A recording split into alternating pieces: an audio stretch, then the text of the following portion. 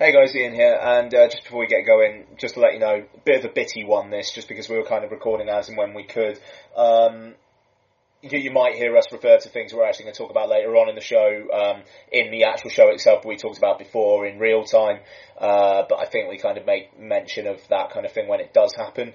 And I will say as well, for the Above the Rim section, we were a few drinks deep, so just to warn you there as well. But to be honest with you, the rest of the recording is actually pretty sober, which is slightly surprising, but I don't know. But yeah, the Above the Rim one, I think you can kind of definitely tell. But anyway, enjoy, and we will be back with a normal show next week. So you're going to get Fright Fest, you're going to get a review of Lucy, and you're going to get the next part of the two-packathon with Above the Rim. And thanks to Mondo Dan and Noel Mellor at Film Rant for joining us for the sections they join us on as well. On with the show. I got one too. A bonus body. Look at that beef. Help me get it out of here.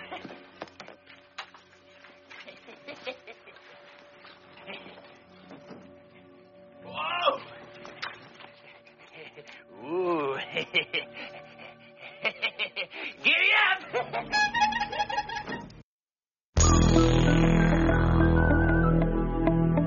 Regulators. We regulate any stealing of his property. We're damn good, too. But you can't be any geek off the street. Gotta be handy with the steel, if you know what I mean. Earn your keep. Regulators! Mount up! It was a clear black night, a clear white moon. Warren G was on the streets, trying to consume some skirts for the eve, so I could get some phones. Rolling in my ride, chilling all alone. Just hit the east side of the LBC on a mission trying to find Mr. Warren G. Seen a car full of girls, ain't no need to tweak. All of you search know what's up with 213. So I hooked a left on 21 and Lewis. Some brothers shooting dice, so I said, let's do this. I jumped out the ride and said, what's up? Some brothers pulled some, so I said, I'm stuck. These girls peeping me, I'm gonna glide and swerve. These looking so hard, they straight hit the curve. On to bigger, better things than some horny tricks. I see my homie and some suckers all in his mix. I'm getting jacked, I'm breaking myself. I can't believe they taking Warren's wealth. They took my rings, they took my Rolex. I looked at the brother, said, damn, what's next? They got my homie hemmed up and they all around. Can't none of them see him if they going straight down for pound. They wanna come up real quick before they start to clown. I best pull out my and lay them busters down. They got guns to my head. Okay, so we are in Byron Burger. I've never had a Byron Burger before, so I'm looking forward to it. We are going to review Lucy, the non-Fright Fest film that we saw. Went to see it at the IMAX, the Empire Leicester Square. I'm still not sure that's actually real IMAX. It's as close. It's very big. Damn close. It's very, very big, but it wasn't as all in the eyes as I remember when we went to see Pacific Rim at the Manchester Printworks. But, however, I'm kind of glad we saw it on that screen regardless. I mean, a bigger screen would have been nice, but as big a screen as possible for Lucy is the way to go. Yes. So, it's directed and written by Luc Besson, stars Scarlett Johansson, Morgan Freeman, Min-Sik Choi, which was fun to see him in, and others. Story is basically Lucy is coerced into, or basically forced into smuggling a new drug, a synthetic drug. She gets basically kicked in the stomach and punched repeated times, and it kind of seeps into her bloodstream. It allows her to unlock more than the 10% of the consciousness the human brain is, or the capacity the human brain is supposed to be able to access. Apparently, even though it's all bollocks, Lucy basically, the percentage goes up. She's able to do more and more things, not only with her body but with other people's bodies, and it kind of goes on from there. Mark, what do you think of Lucy? Well, as to you before, the whole myth thing about a sensitive brain is one of those things that irrationally bugs the hell out of me. To the point of where my missus, I've just told her out of Lucy, is now texting me, winding me up about that sense of the brain thing, because she knows how much it bothers me. But I was willing to kind of go, do you know what, it's the film, and it's a very sort of concept film, so I was actually willing to just kind of let that flow over. So thank you very much. Thank you very much, cheers. So, I was looking forward to this because it looked like a fun movie. And then we got into it, and within the first 10-15 minutes, it became quite apparent, and I said to Ian as we were coming out, that we were watching like an action version of The Tree of Life, directed by Luc Besson. And Lucy is an insane amount of fun. It is... I think it's aware of the fact that it's surface level smart, and when it tries to be smarter than its parts, that's when it starts to flicker a little bit. But then it quickly goes back to just being this really entertaining think piece concept sci-fi movie, I suppose. Yeah, I mean it's slightly clunky the way that it's basically stuff happens to Lucy, Morgan Freeman basically giving a lecture about what's going to happen to Lucy. Yeah, and then you kind of see it, but then it is interesting though, because I mean he says in it like, oh, after a certain amount it basically becomes science fiction. Yeah, and that kind of ties into the fact that I know some people have been a bit, the last 10 minutes of the film have been a bit sniffy and it kind of loses its way and whatnot, but if you were to say to me you can either have the last 15 minutes where Louis basically goes through time and space and you see Besson's approximation of the Stargate sequence from 2001 versus a gunlight or her flinging people around and spinning around and doing kicks and stuff, I'm gonna take the former. Yes, without that was the bit where for me it went over from being I'm really enjoying this to I really enjoyed this. When it went like 80% big on the screen, yeah. I actually like rubbed my hands together because I was just like, right, I'm ready for this. I mean, it already gets trippy enough with the bit in the airport, where in the airplane, where she basically, it's almost like she's disintegrating into nothing. Yes. It's, and I mean, they give a nice clock on the whole thing as well. The whole like she's got like 24 hours and then she's going to die. Yeah, it's really wonderfully done. I mean, it achieves the perfect level of dumb smart. Yeah, absolutely. It's easily followable if you have any sort of vague level of intelligence. It's easily followable, but also as well, it's within its own world, its science makes sense. Yeah. And this is a science fiction film. It's not supposed to resemble what happens as being fact. And if you can go along with that, which you should be able to because it's an incredibly enjoyable movie, then that's wonderful. That is, it just takes on this great journey of floating around what's happening, and that's great. And I was thoroughly on board with it. And that's I think it helps that you've got someone like Scarlett Johansson leading you on this journey, because she's so she has a great presence to herself as an actress, and she's in the past 3-4 years she's certainly jumped up a few levels to being a really great actress and a really interesting actress and an interesting screen presence. And yeah, I mean, like even when she's in the Marvel films, it doesn't feel like she's out of place either. No. It feels like she's committing to whatever she's doing fully now. And I mean, like she does get to act in this as well. There's a scene where she's on the phone to her mum, and it's just like one tight close up on her. It kind of close up and then pulls back, and it's really well handled. For me, it's the first film I think that I've watched that Luc Besson's directed where I think his overindulgences have been controlled and put out in a cohesive kind of manner. Well, it makes sense. I mean, the plot allows it to make sense. Yeah, I mean, I think the last time that happened was Leon, his breakout movie. Oh, maybe The Fifth Element. I think The Fifth Element, if you're on board... Because of the world of The Fifth Element. If you're on board with it makes sense, but if you're not on board with it, it is basically just a clusterfuck of colour and bullshit, essentially. Yeah, sure. No, that's fair enough.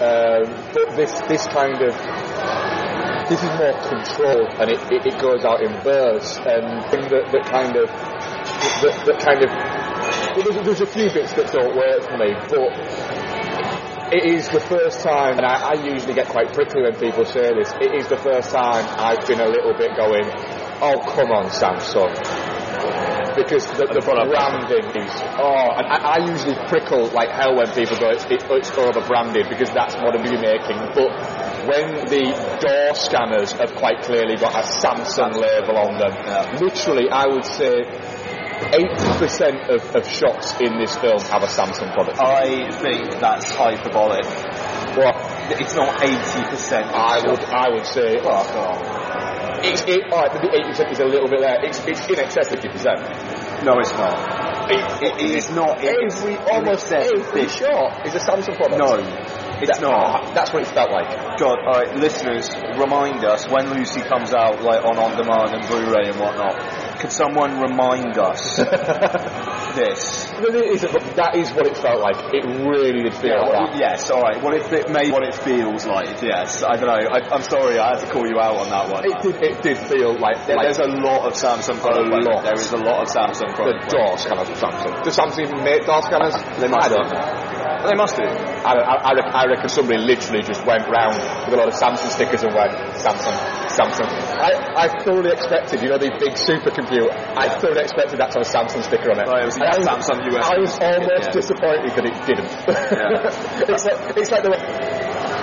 No, that's too far.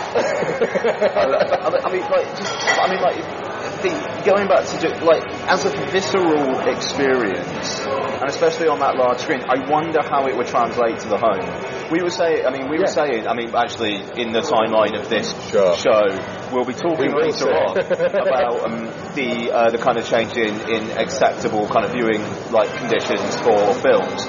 And this actually kind of feels like a film that deserves to be seen on a really, really big screen with as good a sound system as humanly possible. Yeah, because the sound design is great. Eric Serra did score. I was thinking he's come a long way from GoldenEye. Yes. GoldenEye is one of the most incongruous scores you will ever hear. It's very bass, isn't it? GoldenEye. It's very. It doesn't make sense for that film. No. The GoldenEye score, it's almost avant-garde. It's mental.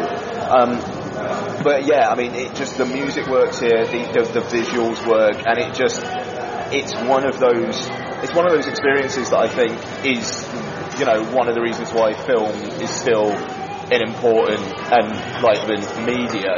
People say about TV, the new film, whatever. Yeah. And I think in certain cases, for long-form storytelling, yeah, totally. And even maybe for writing of mainstream things, I can see how that could be the case. But for constructing a 90-minute, 2-hour, whatever experience, you would not see, Lucy the TV series would not work. No, Lucy the film, spot on.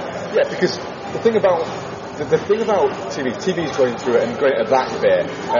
TV is going through a bit of a purple patch at the moment, and there's a lot more money being invested in TV at the moment. But it works, like you're saying, on long-form storytelling. But there's also a lot of effort that goes out there. For instance, if we take Breaking Bad as a for instance, I haven't watched it. I watched the first series, but you've watched it all and you thoroughly enjoyed it, didn't you?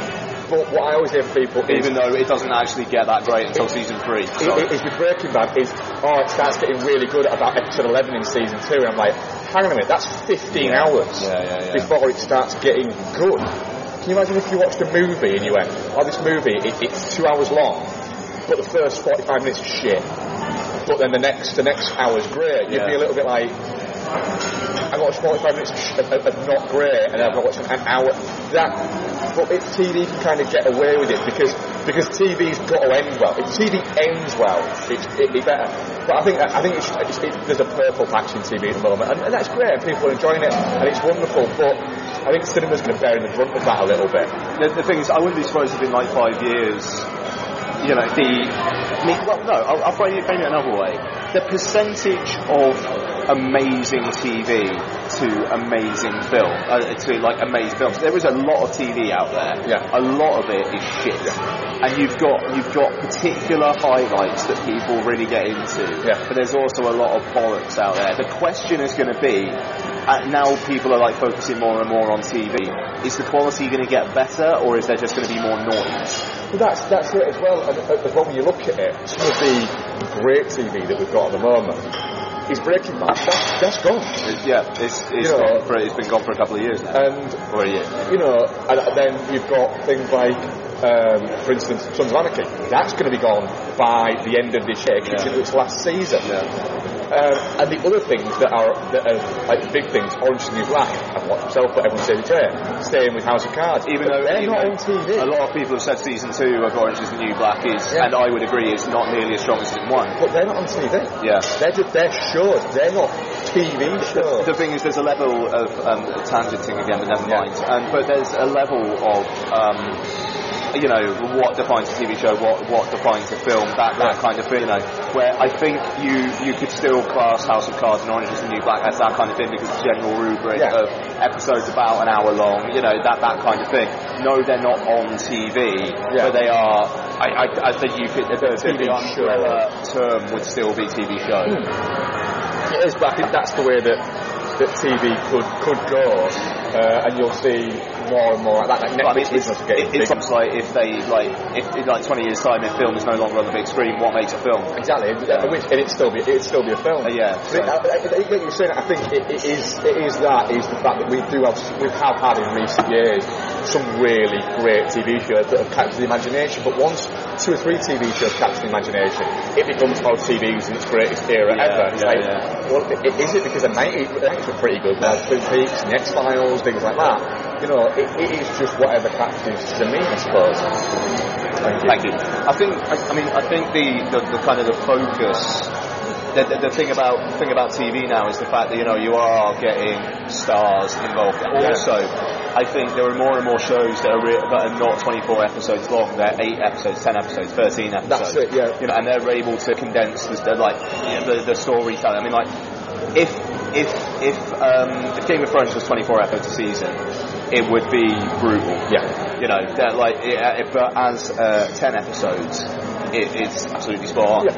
Because you could eke out more of a story in 12 episodes. You don't have that, because often the 24 episode shows, where they fall flat is they have filler episodes. But if you've got 12 to 13 episodes or 10 to 13 episodes, you can have less filler going on there. It's the strength of the overarching narrative, and the less episodes you have in a TV series, it kind of seems like the more likely your narrative is to be strong. But then it goes back to the sense of, well, you can't really say that though, because the film is only 2 hours or 3 hours long or whatever, and how's that not as strong? It depends on the story you're trying to tell. It does depend on the story you're trying to tell. For instance, there are some TV series out there that just would work as films. 24 is an example. The 24 film is happening, I think, isn't it? Or isn't it? No, I don't think it is. I think that kind of the lukewarm reception to Live Another Day is kind of related to that a little. So, that's one where everyone's like, it needs to be filmed, It's like, why? It took The Simpsons nearly 20 years to actually go, do you know what, we'll do a film. We'll do a film so everyone will shut up about doing a film. Yeah. And, and it works in that narrative of that, it works. But, something like Lucy, you could have seen someone trying to pitch that as a TV series, and it catching on. And you're going, that started really strong because it was directed, the first episode directed by Luke Besson, the first episode cost $2 million, whatever. And then it just going, this is jobbing director number 7, and they're going, and you get into the end of it and going, do you know what, it gets cancelled before you even get to the end, because no one gives a shit by the time you get to that point. I mean, that's the thing, that's why with something like True Detective, 8 episodes long, the first season was directed by one guy, and it was written by one guy, and that's where it's going to be interesting. The second season of True Detective, it's not going to be directed by just one person, but then again, some of the directors are strong, like William Friedkin's apparently might be doing one or two. And that would be incredible. Sweet. Hello. Sorry, no pickle. No pickle, yeah. No pickle, yeah. That's true. Sorry. Thank you. Cheers. Thank you. Thank you. Chocolate cake in the middle. Cheers. 2 portions of spring chips. Thank you very much. Can I get you anything else at all? No, that's good. No, that's good. Thank you very much. But yeah, I mean, to be fair, I think we were pretty much done with Lucy anyway, weren't we? It is definitely not shit. It's actually really, really good. Yeah, possible top 20 for the year for me. Yeah, well, it is unbelievably enjoyable. I would recommend, if you get a chance, to go and see it on the big screen. Definitely. Just because it's an experience seeing it on the big screen. I don't think it'll lose it. It's on a little screen, but I like the fact that I watched it on the big screen. Straight up. I kind of think it might lose something on the little screen, but there we go. Anyway, that was Lucy, and moving on to the next thing.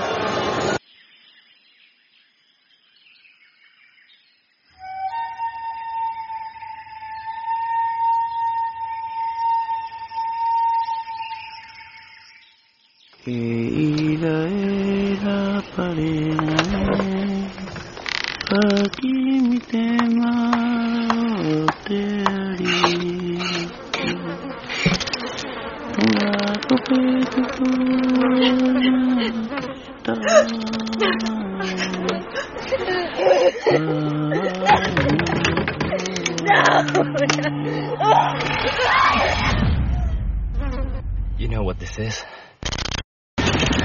You know what they're doing to us? Help me!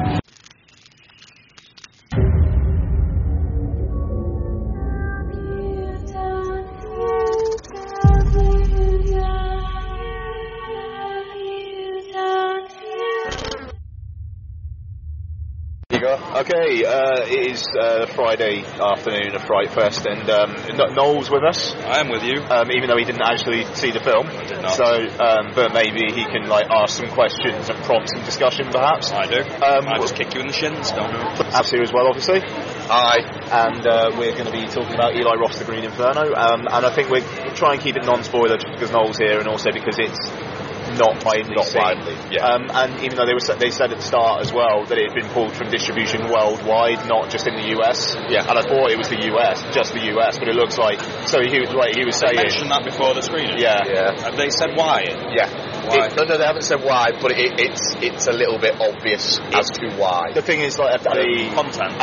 Apparently the distributor and Eli Roth have had a falling out about the level of marketing, money they're going to put into it. Yeah. And the thing is, and it was going to get a big screen release in the US. That is a film that would die a death on the big screen. It is so maybe it's untrue. I think there's also scenes I could see it being of where a distributor has gone, we don't want a film with that at the moment, based on certain things that have happened in the world.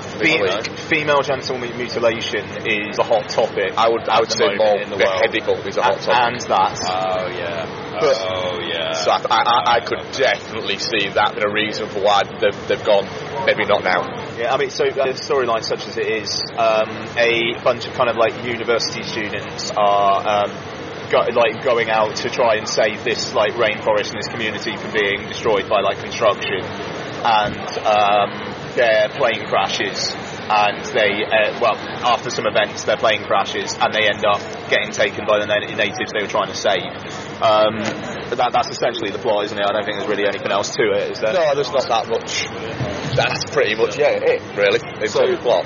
Mark, you hated it. I didn't like it. No, I went in with a lot of apprehension because I'm not a huge Eli. I still don't understand his standing in the horror community. It's consistently bad films, not just. We're recording our review if you want to join. Himself, but he also makes.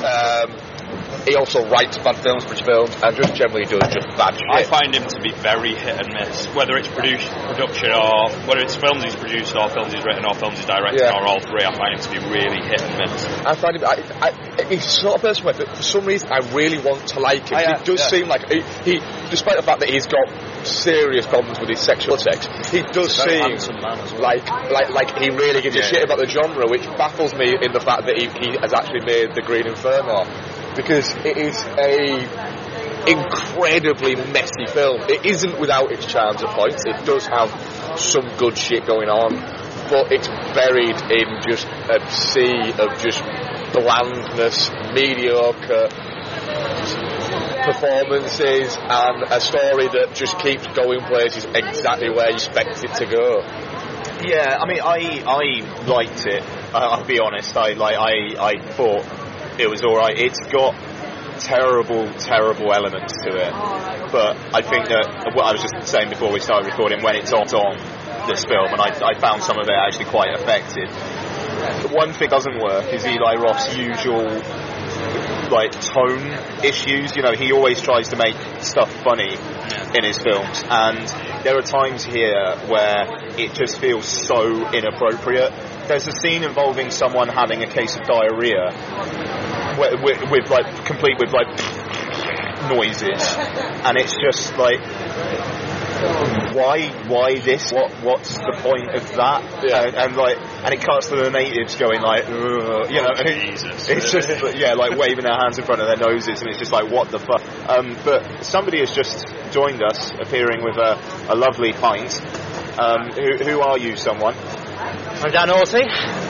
For the Mondo Movie Podcast, which is probably no more. Oh well, we may still the Mondo Movie. Come on, we've got to hang on. It never dies. And 10th anniversary shows next year. Discussion. Are they really? Yeah. Oh, it's 10 years. We'll see. Exclusive. Yeah. Nice. Oh well, there you go. Cool. Well, when I say in discussion, Ben mentioned it in the pub pitch 6 months ago. Nice. I really had visions of you sat around a table like flashing it out. With like That's the Mondo way. Binders and things like that. But Dan also saw the Green Inferno. We kind of thought you were going to be popping along anyway, so we just thought we'd start recording. Yep. No, here I am. Dan, what did you think? Thought had its moments, but on the whole, wasn't very good.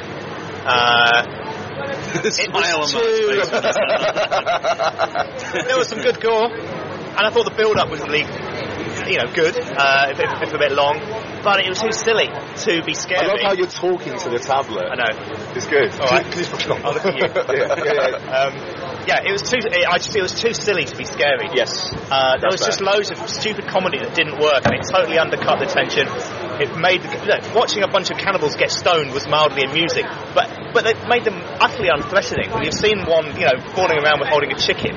Yeah. Everything after that, you can't take him seriously. I think he's like the big bad guy as well, isn't he? The one with the black and the yellow. So, everything after that. The thing is, this that we're describing is really interesting. However, when it's up on screen, you're there going, the girl shitting herself, the bloke having a wank in the cage, all of that was not very funny, but also removed any horror or tension I felt from the film. Well, that's the thing. I was just saying before you so rudely interrupted us with your pint. Eli Roth seems to have comedic elements in his films, no matter what the subject matter. Yeah. And it's such a problem here, hardcore cannibal film, and in moments it's doing that. Yes. When they're first captured, and they're first led into the village off the boat, and they're all being clawed, and the girls are screaming. That's a great scene, because it's pure You didn't like it. Did you not? I like that scene. I thought that was effective. Yeah, so did I. Is that the scene in the photograph? Yeah. Part of the reason why I think I didn't like that scene is because I was just saying to this, thought we'd had a scene very similar to it earlier in the movie where they're just getting on a boat and there's no peril at all, but there's all these jiggy cameras and they're going, oh my god, looking around and the place as well, music's going dun, dun, dun, dun, and you're thinking, oh yeah, I couldn't work that out because that's not an issue at that point. Getting on a boat. That was a weird moment. There's still several hours from the production work. It's an odd scene. You'll know it when you see it though. But they're in absolutely no danger at that point in the film. No, exactly. My brain was going, this is what I don't understand why. Yeah, he scores it like an action scene, doesn't he? They're running through the people and everything like that. I agree. But nevertheless, I did think the bit where they first come to the village, for me, worked quite well. But everything after that was kind of downhill from there. And to be honest, once they chopped that first bloke up, I kind of wanted it to be over because I didn't really care about any. I got my gore fix with that scene, which is very graphic. Yeah. Everything after that, nothing's as gory as that moment afterwards, and it's sort of downhill and it's not funny. So by the end of it, I was quite bored. I mean, the thing is, I was kind of, and again, it's a tonal problem, but I was kind of annoying how cartoonish the one guy Alessandro got. Like, just every scene he got worse and worse. It didn't hurt that he's a doppelganger for Sacha Baron Cohen. Yes, he is, so I couldn't take him seriously with his Spanish accent. It may be his real accent. All I could see Sacha Baron Cohen doing a comedy Spanish accent as this kind of moustache twiddling villain. I mean, there's a scene in it, mild spoiler, but it doesn't matter. No. Where this girl, they're eating some stuff, and then she kind of realises what it is, and then she just breaks this bowl and then slits her throat open, and it's like, oh shit. But then the guy just starts wanking. Right. And it's just like, And he goes, you have to release the tension. You have to release the tension somehow through violence or this. And it's just like... Jamaican then, yeah. You have to release the tension. You have to release the tension. Release the tension, man. And it's just, you're watching it and you're just like, what am I supposed to be feeling at this moment? Well, the guy who was sat next to us like a wanker. Yeah. There was a guy next to us roaring with laughter. But he laughed in short bursts of laughs. So instead of like going, he went, I was laughing, but because it was so bad, I was laughing at the film at that moment. It was so misjudged and stupid. Maybe that's why I liked it, because I was laughing at it. So that might be it, to be honest, just because it's shit, but I had quite a fun time watching it. Also, I mean, you film the Amazon jungle, it's going to look visually quite good, but it did look quite cheap as well. It looked It was very soft. I thought it was a problem with the projection or something at one point. It just really looked cheap. He should have shot it in like 16 or something like that. It's very giving it that edge, because when you shoot in the Amazon, because that's where life is cheap. Very true. Even the cheapest Italian cannibal movies from the late 70s they had that, grainy atmosphere to them. Also, had none of that. That indigenous tribe that has been hidden away for years, they're literally on the shore. They are on a river which is used to transport goods through a country, and they're not like hidden, they're on the fucking shore. Yeah. I am sure at some point a fisherman's gone by and gone, oh, look, an indigenous Who those guys? Who those red guys? Did you see the little mid-credits sequel tease? What I didn't even understand. Yes, I did. I didn't understand what it was. So... Is that a statue of him they found? No. Well, he just found him standing there. Glory show. What? But that's not like a twist ending. He turns up in the village and he's just like, I'm putting together an initiative, and then one of them all just looks at him like... And then it just cuts to black. You see, I thought, this is spoiler territory obviously, but I thought first of all, he's standing there, but I didn't understand, why, what is that a twist ending? I thought maybe it's a statue she spotted and he's somehow become their god, which I'm kind of hoping it goes in that direction. That would be a good twist. I think you're right. I think they've just found a mental. But also as well, I found a satellite photo of... how have you found a satellite photo? Google Earth, mate. You never use it because all sorts of crazy. Yeah, but as well, she just searched my brother, and it just like... Courtney Love found that lost plane. She couldn't find her brother. Yes, it's just it's so bad, and the first 15 minutes are just brutal. Yeah, I actually turned to Mark and said, this girl is the worst actress I've ever seen, the blonde. It's Sky Ferreira. She is terrible. You know what? I know you will disagree with this, but I actually liked Aftershock quite a lot more than Green Inferno. That's because you hate women. Well, there is that. Yeah, there wasn't enough brutalisation of women. I'd have given it 5 stars if the main woman at the end had gone through what she's about to do, but because she doesn't get to do it. Even though the end of Aftershock I thought was quite funny. After, she goes through that entire thing, and, tsunami gets her. It's just like, what? But I don't know. I had a good time watching it. Well, she's a good-looking girl, that Sky Ferreira, isn't she? Yeah, she's...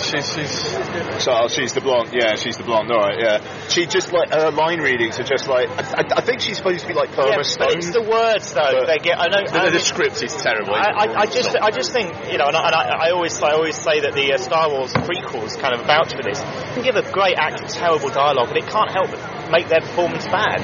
And I'm not saying these are great actors, but I think the words they were being asked to speak a lot of the time, the dialogue was so clunky. Yeah. And I think they were kind of doing their best with it, but... fair enough. I just... What can I say? I was entertained. Well, I was entertained, don't get me wrong. It's an Eli Roth cannibal movie. I'm glad I saw it on a big screen, because it does sound like, from what Ian was saying in the intro, that it's been pulled worldwide, not just the States. So I guess it's not even coming to cinemas in the UK either. So it's good to see it on the big screen. To be honest, my expectations were low. I'd read enough about it and spoken to people who had already seen it at festivals last year or earlier this year to know that I shouldn't be expecting, this generation's Cannibal Holocaust. I was pleasantly surprised it wasn't found footage. For some reason, I had it in my head that it was found footage. It was exactly what I expected, because it was Eli Roth stupid comedy mixed with Eli Roth extreme gore in a slightly awkward package, like most of his other films. Yeah, it was what I thought I was going to get. It literally is all the tones in it and all the serious bits look like he has literally read a Wikipedia page and gone, well, I know everything I need to know about this, and then written about it. About the campaigning. Yeah, and it's that, and it's just it is so clunky all for that first 15-20 minutes. Yeah, it has some great little moments where it looks great, but it's just so badly made. The thing is, so badly put together. Our rating scale is definitely shit, definitely not shit, and touching cloth for in between. And it's like, I'm struggling because it's shit. It's shit. But I was entertained by it. But would you have been entertained if you'd watched it at home? Yeah, on Netflix. I think I would have. Yeah. Okay. I think it sounds like the definition of touching cloth to me. The touching cloth. Yeah. I'd agree with that. And I was entertained. It's not a long film, and it was fine. But it wasn't a good film, and I wouldn't watch it again. But I'm happy to have seen it in a Fright Fest environment. Yeah. I'm happy that there wasn't the customary layers of misogynism that is usually prevalent in Eli Roth scripted films. Considering it's got female genital mutilation as a major plot point, there is actually a surprising lack of misogyny. And also, it's refreshingly anti that. Yes. I'm still. It was just a bit shit. Oh, and the ending also makes no sense. The ending makes no sense. There's a scene around kind of a boardroom table. I don't want to spoil too much. And what the person is saying was just like, why are you saying that? It doesn't make sense. It just doesn't make any sense whatsoever, considering everything that's just happened. You're saying this? No. From the point where she gets saved to the end of the film, it's terrible. It makes no sense. Yeah, including a really random dream sequence. Which is a bit... Yeah, what the hell's that about? Which was like... That would have been the first to go, had I been... No. First to go would have been the wanking, second to go would have been the shitting, third to go would have been that dream sequence. Yeah. It's so weird. It's just... I'm intrigued to see what you... I really wish you watched it, actually, because I'd be intrigued to see what you fucking thought. I'm really looking forward to it. I always was, but I like cannibal movies, so yeah. That's Green Inferno, so... I think 2 touching cloths and only shit. Yeah. And however, on that, I'm not really that. It has its moments, but it's shit. There you go. And we'll be back. 2 of us two, and probably other people. Who knows? We'll be back later. Strange Fist. For Fake Laces. Fake Laces. Yeah. Well, I'm seeing Fake Laces. Oh, you're seeing Fake Laces. I'm out to whiz back, but hopefully can join you. Nice. That'll be good. I hope going to need to contour maybe. Late phases. Dumb spaces. Daft phrases. Wait, no, give it. Straight faces.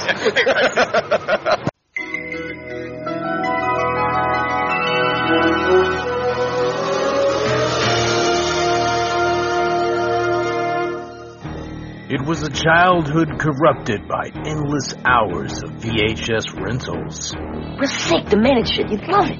In his most formative years, he had seen it all. I can handle anything. Action. Karate is not to be used aggressively. But if I have no other choice. Horror.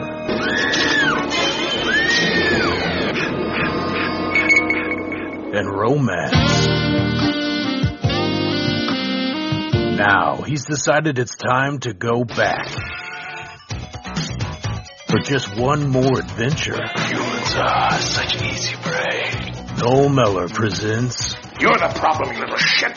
The Adventures in VHS Podcast. Join me, Noel Mellor, as each month I take an in-depth look at one movie from my collection of ex-rental 80s VHS classics and speak to one or two of the people involved with making them about what the format means to them. The Adventures in VHS Podcast.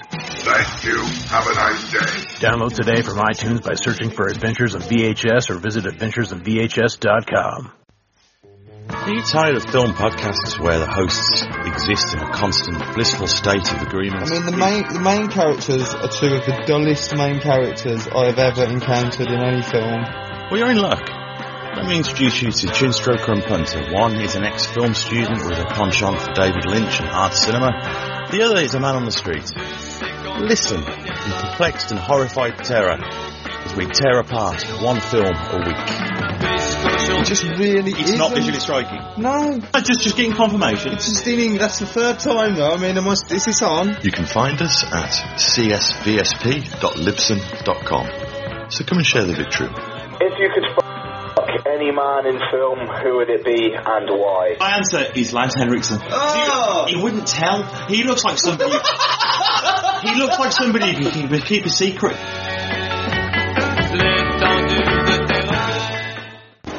Okay, and it is Saturday morning, and we are sat outside the Costa. It's just weirded Mark out because you can buy cinema tickets in the Costa. You can buy tickets for the Odeon because the Costa Trophy is in the Odeon, but it's not in the Odeon. It's incredibly confusing. It is, and films showing today at Leicester Square. Doctor Who, Series 6, Episode 1, or Series 8, Episode 1, that's funny. Anyway, so it's Saturday morning. We just didn't really have too much time to record too much yesterday, apart from Green Inferno, so we're back with just a bit of a meaty one. So, how many films are we going to talk about? We've got Face Laces. Then we have, you can do a quick one of Last Showing, which I missed. It's got to be quick, is it? It can be as long as you want.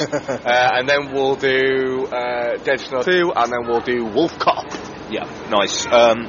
So we'll start off, we'll do this in order then. So, it was Late Phases. Yep. Yeah, okay, so this is not... we had a bit of a running joke with Noel where he could never remember the title of the film. Or he was doing a good job at pretending he couldn't. Which got to the point of where, when he went up to the counter to buy his ticket for the film, the girl said, "Oh, what film is it for?" And Noel went, "I don't know." That's good.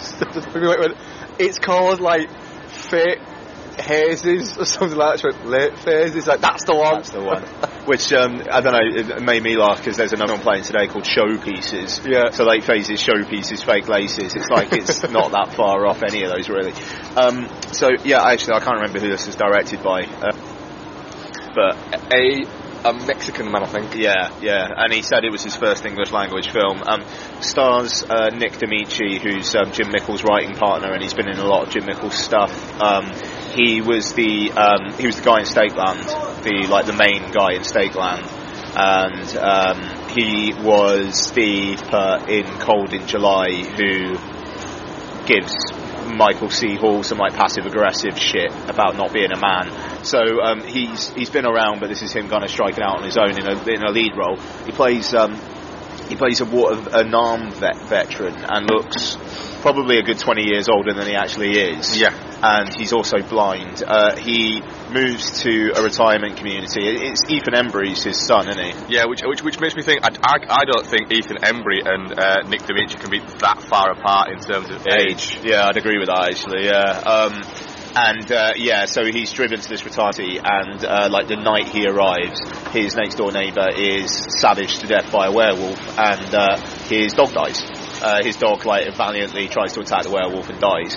And Nick D'Amici's character basically spends the next hour and a half preparing for the next full moon. He cottons on pretty quickly that it's a werewolf, trying to figure out who the werewolf is. Could it be coughing priest, father, something or other, played by Tom Noonan? Who knows? He prepares for the full moon and to get his revenge for his dying. It's directed by Adrian Garcia Bogliano. Apparently he had some stuff at Fright Fest before, so what is Here Comes the Devil and Cold Sweat. That's right, he was the guy who did Here Comes the Devil, which I haven't seen yet, but it's alright. Yeah, it seems to be it seemed to have gotten okay buzz. I think it played a year or two back, maybe last year. Last year, though, yeah. Oh, there you go then. So, why don't you start off as well? Late Phases, what did you think? It's good. It's one of this entries into sort of current horror that we're getting quite a lot, like the stuff that's directed by Jim Mickle, where they're quite slow burning and they take a long time to build up and they amp up the tension. You got a lot of that. It's quite. It's another quite sort of stoic film with a really good central performance from Nick Nolte. He's very good, and like you say, you do look at him and think he does pass for somebody who could be in his 60s. Yeah. Despite the fact that he's probably only in his late 40s. Yeah. So clever makeup and just really, he's quite a presence on screen. You know, the fact that he has arrived very quickly from Stakeland a few years ago, where he'd done bits before but never really comes to the attention, whereas you get the feeling that he could crop up in something in like a big Scorsese gangster pick or something like that and really kind of hold his own against, you know, more well-known performers. But he's very good in it. I really enjoy it. It's a horror film, but it's more of like a thriller, I think.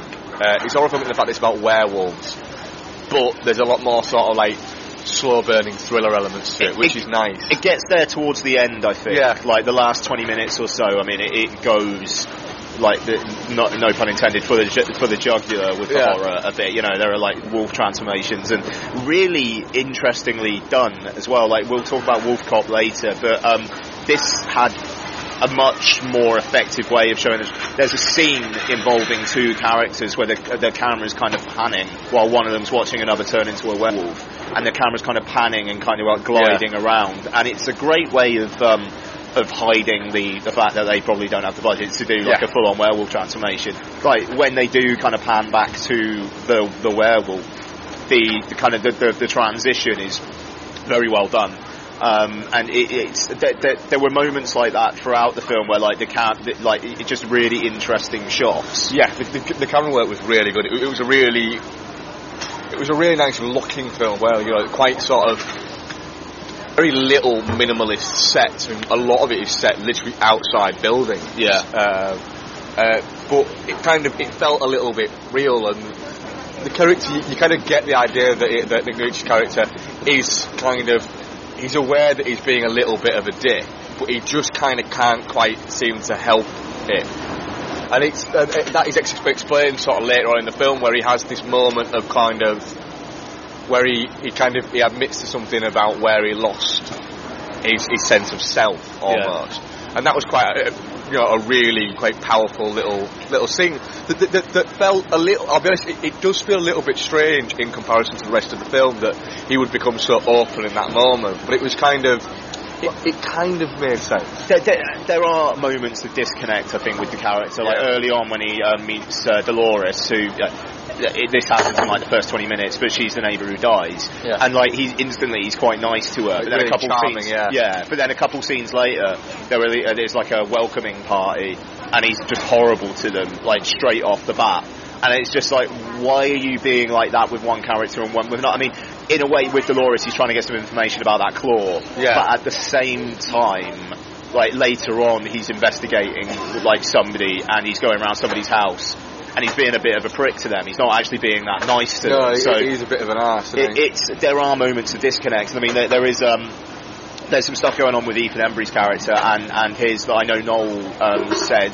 Like, he was a little bit like, well, what was that all building up to then? And then not really anything. Yeah. But I think that was I think that could be one of those times where the writer just knew he wanted to go somewhere but just couldn't think of where to go, so it didn't go anywhere. Yeah. Because there's a moment where it's kind of left where the lead character makes a phone call, leaves a voicemail, but we don't hear the voicemail. And you hear the voicemail later on, and it's like, the bit that we heard up to doesn't connect with the bit we've now just heard. It doesn't make sense. It's kind of taking you in the wrong direction, really. It's not. Yeah, like you say, it's without question certainly not perfect. Yeah, no, it's not. But I mean, it's a pretty strong genre film. I mean, for films playing Fright Fest, I mean, they are. It kind of is what it is with Fright Fest. If you have a bad year for horror, you have a bad year for Fright Fest. If you have a good year for horror, you have a good year for Fright Fest. But my favourite film of yesterday. Yeah, I'd probably agree with that. Like probably comfortably. Yeah. And but I mean, we'll get on to the other films later. But it's. I think it will work well. I think it will have its fans, and I think it should do. I don't know what. I mean, I know Metronome have got it in the UK. Yeah. And it kind of feels I think Magnet put out Dark Sky Films and Glass Eye Pix stuff in the US, so it will get it will be like VOD, and it'll be VOD over here, like VOD and then DVD the Monday after. It's not going to get a cinema release. It's just not. It's not that unfortunate, that star quality. But then again, I think horror's finding its place in like with anything. Horror was the first genre to really go, video. That's brilliant. Yeah. And horror was the first genre to go, we can shoot digital and it'll be really cheap. And again, horror is the first one to go, VOD. It's if you want to look at what's going to be the next big thing in the way films are viewed, the way films are watched, look to horror and porn, because they're going to be the ones that are doing it 6 years before the studios. Yeah, I mean it's interesting. I mean, like the rise of VOD. I mean, I think we're going to have to change our concept of what is a theatrical release. Yeah. And I mean, maybe this is all stuff that people already know or whatnot, but it does seem more and more apparent that it is just like the big blockbuster films and the Oscar films will be the ones that will be in the cinema. And like maybe more like mid-level stuff like that Liam Neeson film, Walk Among the Tombstones, or like The Equalizer, that kind of thing. But I think they'll still have their place in the cinema based solely on the cast value. Yeah. But I think you won't get your for instance, I think if, let's say, Taken had come out in 2-3 years' time, that had gone straight to DVD. Or if Taken hadn't happened, A Walk Among the Tombstones would be what is it? But Liam Neeson, because Taken was so well received and made so much money, that it's a bit of a sure bet for that kind of film now. Even Non-Stop, which was you kind of enjoyed it. It's alright. It's fine. Yeah. But I mean, that got a theatrical release, and it did alright. It didn't do Taken money, but it easily it did alright. It made its money back easy. Yeah. Which I think you'll still get those, but you maybe won't get things of the like of there's things like that. They will just find their home on DVD. But I mean, like even I mean, I say Oscar-y films, but like 2 Days One Night, the new Dardenne Brothers film, that's on VOD. Yeah. It's playing in cities. Like big cities, like it won't play in Cardiff. Actually, you'll probably play Chancery in Cardiff, but it's on VOD. And like Stakeland came out in the cinema a few years back. That would be VOD now. Yeah, God's Pocket. We can see God's Pocket just from here, but God's Pocket won't get a wide release, despite the fact that it's got some pretty well-known names in it, and it should do, because they look at it and they go, right, well, we can wide release it, send out all these prints, get it in the cinemas and everything like that, or we can just VOD it. We'll probably make the same amount of money. I mean, that's the thing. I mean, it's like I say. I mean, like our concept of this, I think, is going to have to change, and I don't think it's going to say anything about quality. And frankly, me over the last like month or two, I've been going like all digital and whatnot. I am at the point now, especially with like the kid and whatnot, where I am actually happy that I don't have to schlep out to Cineworld to go see 2 Days One. Yeah. I can just pay my like £8-9, and I'm just going to watch it at home. Yeah, there is that. I mean, I'm a big fan of the cinema experience, but I also at the same time don't think a film needs to be seen at the cinema to get it to be its best. I mean, for instance, we're going to see Lucy later on today. Very much looking forward to that, and I'm looking forward to seeing it on the big screen. But it's one of those films where I'm going and doing it because we're in London and we're 35 seconds away. And it's fake IMAX and it's Dolby Atmos. I want to try out Dolby Atmos and see what the buzz is with that. But I'd have no problem with if that was available on VOD for £7. I'd watch it tonight at home. Yeah. If we were watching it here, I'd just watch it tonight at home for £7. Yeah. Or a tenner. I mean, that's the thing. I know we're tangenting, but fuck it, we've got time, haven't we? So. Yeah. But it's I don't know. It's coming to a point like I cancelled a Cineworld Unlimited card a few weeks back, just because like these days, I mean, like the thing that I go to see in the cinema is like what we're reviewing essentially. Yeah. And a lot of the stuff that we review is VOD these days. Yeah. You know what I mean? So it's like and frankly, there is a show closer to me that it will take me less time to get to. So if I do have to go out to the cinema, I'll just go there. I'm also like, I will say the allocated seating kind of thing, like someone about it has kind of pissed me off, and their dealing with it has annoyed me. So there is also that comes into it. But I don't know, it is changing. And I mean, like frankly, like Fright Fest, I think like maybe 10% of the films that play Fright Fest get a theatrical release. Yeah, I'd say, yeah. that's only going to go down. Oh yeah. That's only going to go down. I mean, like the Green Inferno was pulled, and like that. If that plays on a big screen in the UK, it will be one screen in London on a Friday before it comes out on DVD or Blu-ray the Monday after. Yeah, and Picture House might show it in 2-3 months as one of their Cult Tuesday movies. Yeah. It might end up on something like that. Whereas, 10 years ago, the Green Inferno might have actually got a big screen release. 5 years ago, I think it would have done, yeah. I mean, the change is ever increasing in velocity, but to be honest, I don't think it's a particularly bad thing for film fans. If it means people get to see shit more comfortably and easier, what are you? I mean, yes, you are losing the big screen thing, you're losing the audio thing, but I mean, like, people have said, the experience of watching in a cinema with a bunch of people. I think those same people would probably admit that they get pissed off with people in the cinema as well. So that's a bit of a swings and roundabouts case, I think. Fun enough, late phases, I think it was. Obviously, Green Inferno, there was a chap sat behind us who waited until the film had just started to start opening his wrap. Oh, that's right, yeah. And he wasn't being quiet, and it wasn't it was crisps. I mean, who eats crisps in a cinema for a start-off? Yeah. Popcorn's louder, but he opened a big bag of crisps and was eating the said crisps in a cinema, which is that's just not cool. I mean, it was literally as the film was starting as well. He ripped them open. I mean, I had a foot long sub even with me during the last showing yesterday. But do you know what I did? I ate most of it before the film started, and then when it started, I took it out of the wrapper, disposed of the wrapper, and then just had it in my. So what noise is that going to make? Exactly. So so that's the thing. I am happy to just watch shit at home. The only thing is that I would say to that is maybe the fact that you get distracted by your phone and what. But it is just like I have a new system. It's the same system I operate with football now. Is if I've never seen the film, my phone gets on silent, I turn it over and I put it out of arm's reach. Yeah. And that's it. And I do the same thing with football now. I'm not allowed to touch my phone. It's a film that I've seen 5 times. I'll happily pick up my phone every few seconds and just sort of have a little, not every few seconds, but every 10-15 minutes if I want to. But if I'm watching something, and then if I get a text, I can pause the film and I can check it if I want to, or if I'm going, do you know what, I'm into this, that can fucking wait, I'll do that. But I'm doing quite well with that very strict rule at the moment, and it's working quite well for me, because you don't need your phone every 2 minutes. No, quite. Not jiggling yet. Sorry if you just had a finger. But, okay, cool. That is my tankard of coffee. It is a big cup. I'm having a litre of coffee. Yeah, you really are.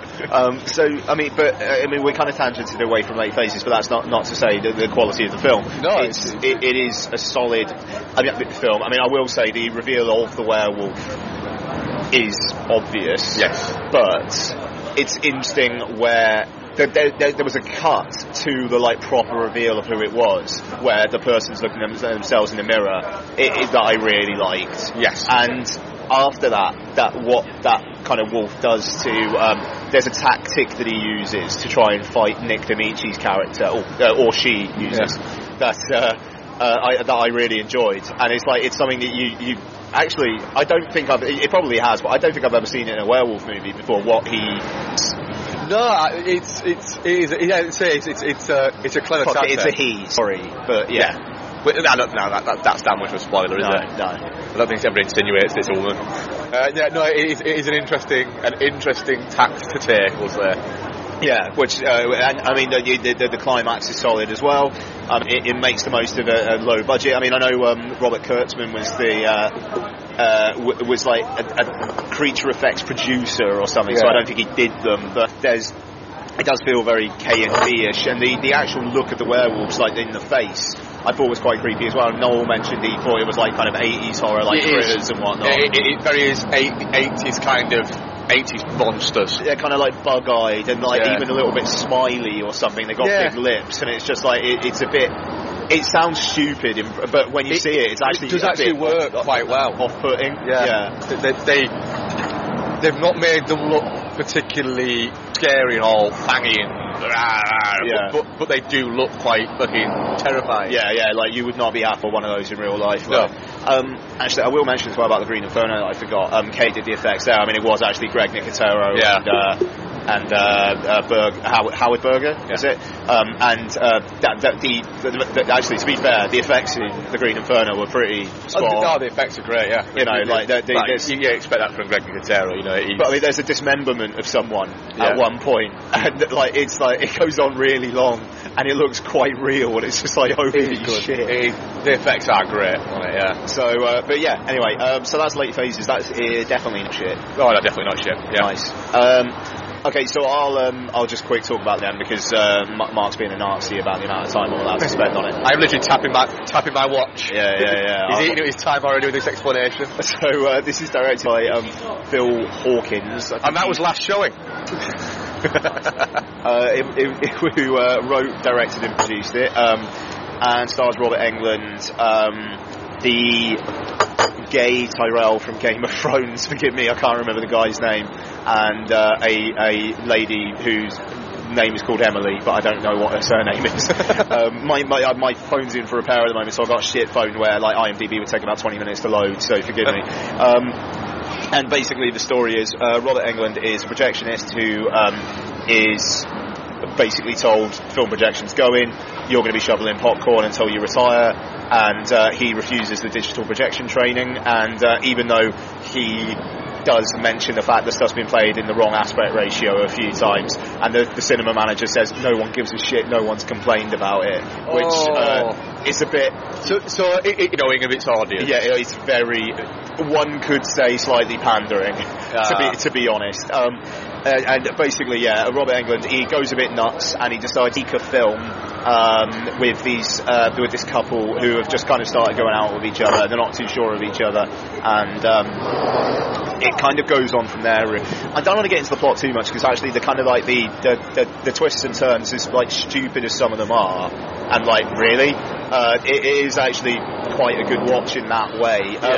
The thing is, like, I'm almost the target audience for this because this film was shot at the View Cheshire Oaks, and I used to be a projectionist for View, who left my job because it was going all digital and I didn't want to shovel popcorn.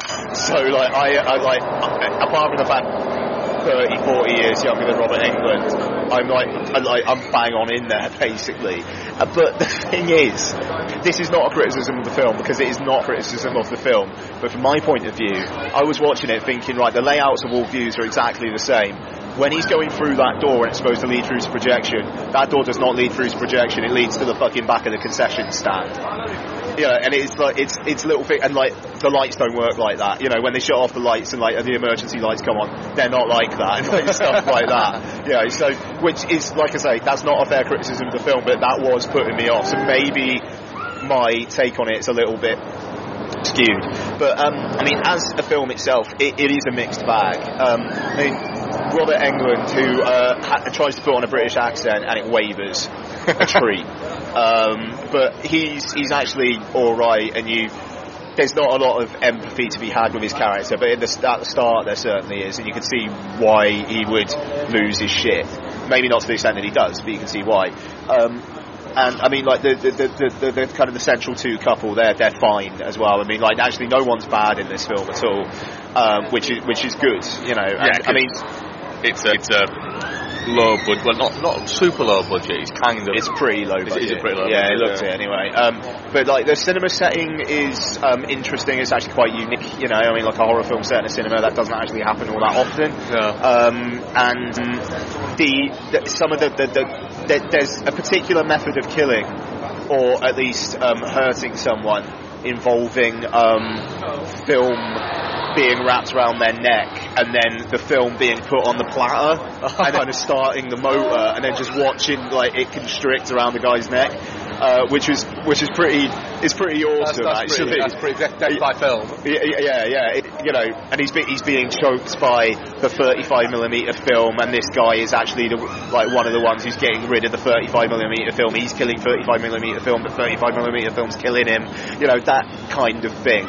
Yeah. You know, and so I mean, it's got fun elements to it, and like it as the start of a kind of a potential franchise. It's like I actually I actually would be up for watching the second one. This wasn't a very good film, but I would be up for seeing where it goes, because it's like Robert Englund's character was kind of playing these two characters, and like kind of getting them into situations, and but the thing is, it's all like, because he's trying to make this film and he's trying to like get them to do this stuff that he's pre-planned, but it is an awful lot like, wow, you've really guessed every single thing they're going to do, despite the fact you don't know these people at all. There is also a really unfortunate scene where an escalator is going up, and this guy's got to go down the escalator, and he spends about, it felt like a good 2 or 3 minutes trying to work out how he's going to get down it, and it's just like, mate, just run faster than the escalator is going up, and you're done. The easiest way to run down an escalator that's going the wrong way is to hold on the bars and run down the metal bits at the side. Yeah, that makes sense. I mean, that scene kind of ends in a way that you kind of see coming, but it's still a bit like, oh, blimey, that looks like that hurt. But yeah, I mean, it's what's the gore like? The gore? Yeah, there's barely any. There's barely any. I mean, like, this thing, if it wasn't for the fact that like there's quite a large level of threat throughout the entire thing, it wouldn't be that far off a 12A. I mean, I'm assuming it's a 15. I think it comes out on DVD or like VOD on Monday. Yeah, I think it does. Yeah. So like but I'm assuming it's a 15. If it was an 18, that would be ridiculous. But I could almost see it being a 12. It's not, I don't think. But I mean, I don't know. It's an all right enough time. It's not an embarrassment. Nobody embarrasses themselves. It goes on a bit. Yeah. It does go on a bit, but at the end is a bit like, just finish, get on with it, But it also ends, even though what's actually happening at the end, I actually thought was kind of actually quite strong. It doesn't really pull its punches with like its intentions, which was all right. I mean, I'd say it's a go. I mean, it might just be the audience I was watching it with. But it's one of those things where I didn't see it because I ate something that disagreed with me, so I had to go and have a moment to sort that out. But when it crops up on Netflix, which it'll crop up on one of the regions, Netflix, by the end of this year, I would have thought so. I'll happily give it a go. Yeah, in one of those. So yeah, but it'll be like a late fucking Thursday night watch for me, or something like that. But yeah, I'm looking forward to giving it a go. I thought it was acceptable. I mean, I'm on the bridge between touching cloth and definitely not shit. Yeah. I think I'm touching cloth because it's not amazing. How long is it? It's an hour 40, isn't it? Something like probably something like that. Yeah. If it was an hour 20, I would probably be tipping into definitely not shit territory. Yeah, structuring it. But as is, I mean, it's like. Actually, no, I'm going to say definitely not shit because I would give it a 3 out of 5. And not shit, yeah. A 4 or a 5 out of 10, I would say, is kind of touching cloth. Yeah. So definitely not shit. Why not? Yeah. It's But you never know. I might watch it again at home and just think this is really bad. And I mean, it's not amazing. But if you're a genre fan, if you're listening to it, get at least a couple of kicks out of it. Yeah. Right, Dead Snow 2, Red vs. Dead. Yes. So you did not see the last showing, but this is the second time you've seen Dead Snow 2. This is Dead Snow 2, yeah. I went into it, and I remember saying to Ian that I kind of enjoyed it on first watch. That I wasn't a huge fan of the first film, of the first Dead Snow, but I enjoyed this. It's a lot more fun, but I must admit I enjoyed it on the second time. I think part of that could be, and I said to Ian after the screening, is watching it with an audience. That's a good film to watch with an audience because it is quite simply. It's a stupid film, but it's made to be stupid. Essentially, it picks up exactly where the last film ended, where you've got the character Martin as being arrested for killing all of his friends on Mountain, and through a series of events he ends up with Herzog's arm being attached to him, and his arm, although it's attached to him, he doesn't have full control over it. It's got Herzog's powers. Herzog ends up getting his arm, and the Nazis and Herzog basically just got a killing spree, and Martin enlists the help of the zombie squad, which is 3 geeky Americans led by Martin Starr, which is interesting, to come over and help. So, Ian, what did you think of Dead Snow 2? Yeah, alright, so I had a good time with Dead Snow 2. I'm not a massive fan of the first one, to be honest. There are some sins that the first one commits that this one does as well.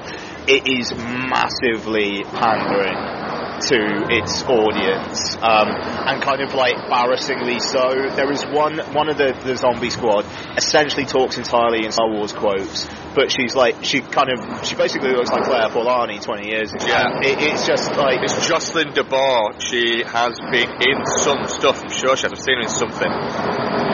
She was in...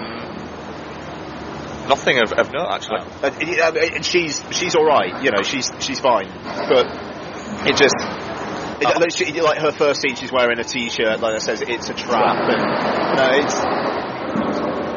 it's a bit. I mean, like the thing is, I mean, maybe I'm stereotyping by saying that Star Wars girls don't look like Claire Forlani 20 years ago. No, they don't. But they just don't. No. I mean, that kind of is what it is. It is. That is one thing that you've got to say about it is Martin Starr plays the geek very well. He plays that kind of overconfident nerd kind of character. Yeah. But his 2 nerdling friends are both very attractive. Yeah. It's a little bit like... I mean, the one look kind of like has a Rachel Lee Cook and She's All That and kind of like thing going on as well, you know. So it's...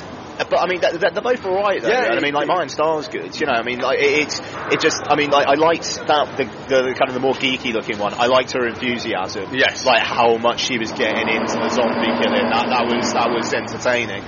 But it just like it's that kind of thing. I mean, like you had that one character in the first one who had the Brain Dead shirt on and like was talking about horror films constantly, and it's just that's what kind of grated on me in the first one. It felt a little bit like it was a director going, look how much I know about horror. Yeah. And it was there was too many references, and it got to a little bit like when every 2 minutes there's another reference to a film. It's like, do you know what? Essentially, you're making a clip show without clips. Yeah. That's the good way of putting it. I mean, the film itself is a lot of fun. You know, I mean the red versus dead element of it doesn't really come into play until like towards the end of the film, and that was a little like, oh, was that it? Yeah. You know, but it is kind of fun, just like the absurdity of the situation is played up constantly, and that's. I mean, I think it's more of a comedy than the first one actually was. Oh, well, this is a full-blown, ridiculous comedy. Yeah. I mean, none of it is scary in the slightest. No. It is just trying to make you laugh, and it does at moments. I mean, it's an ending which is glorious. Played out to Total Eclipse of the Heart, which we get in its entirety. Yeah, which is mental. Yeah. Like, I could not believe what was happening in that scene. And it just... I'm kind of a little bit scared about where Dead Snow 3 would go if they did do another one. I think they are planning on doing a Dead Snow 3. Like, just because of, like, how it ends, and it's like where they could go with that. It's like, I don't think I actually want to see that. You know, yeah, I mean, it's fun. I mean, there's even, like, a zombie character who's more like a dog. You know, they basically treat it like a pet. Yeah, which is fantastic. And, I don't know, I mean, like, the gore effects are good.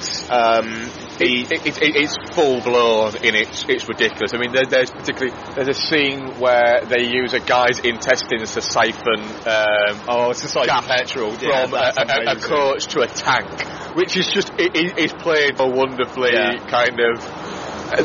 The thing is, watching in that kind of audience at that time, there was a few bits where people laughed that you were like, do you know what? That's not actually that funny.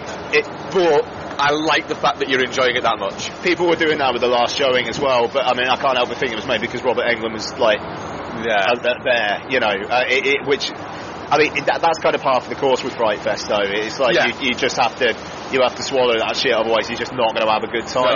No, that's a great. That is a wonderful thing to have. But exactly. But there is shit funny in Dead Snow. Yeah. So and fair play. I mean, I don't have too much more to say about it, to be honest. No, I don't. The introduction of the bumbling police officer who thinks he's a badass, but he's just terrible and constantly goes on about seagulls. Yeah, the translation machine for seagulls. That was a pretty good running joke. A very good running joke. Running throughout it, just like he goes on like a good diatribe about how useful a translation machine for seagulls would be. And it's wonderful the fact that you think it's ended there, and then she mentions that later on another character mentions something about seagulls. Right at the end. And at the end, and he goes, I wish we had that machine. And it's just, it's so pitch perfect. He's a wonderful character to have. And then you've got the Russian, the mad Russian that they resurrect, who's a great character because he's just a badass. And was that Derek Mears? Yeah. And they probably should have done more with him though. I felt like there should have been more done with him. And speaking, I mean, like the subtitle of the film was Red versus Dead, and yet they only come into it in like the last half hour. Yeah. You know, and he's basically there to fight, and that's about it. But I mean, and I mean, the plot itself is actually quite fun as well. Just like the Nazis want to like take this village because that's what they were supposed to do when they were alive, but it's like they just want to complete their mission. Yeah. And there are scenes of like just people like having a bath or having breakfast, and then the Nazis just coming in and just start hitting them with like mallets and the woman in the bath that they just like constantly smacking. It's like it's zany. Yeah, it's cartoonish.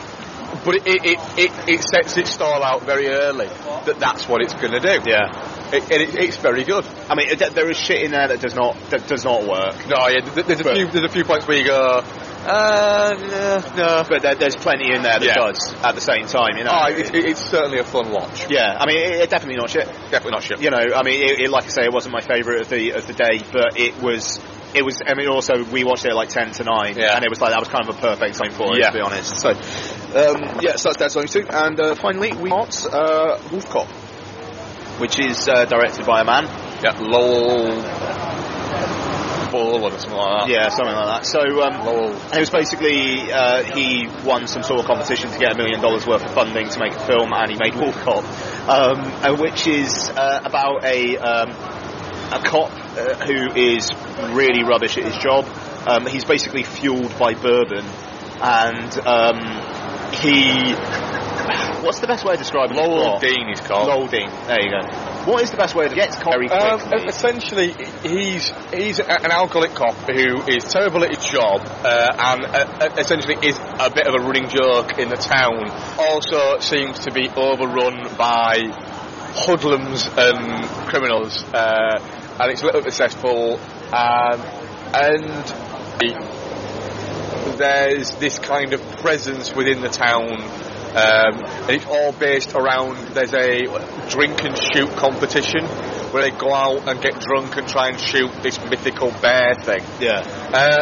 That's about it, really. There is so little plot to this film. The amount of there's a lot that goes on in it. There's a lot of plot, but there's little of it at the same time. Like shapeshifters come into it, and rituals come into it, and people aren't what they appear. And the thing is, sorry, go on. But all of it's incredibly flimsy.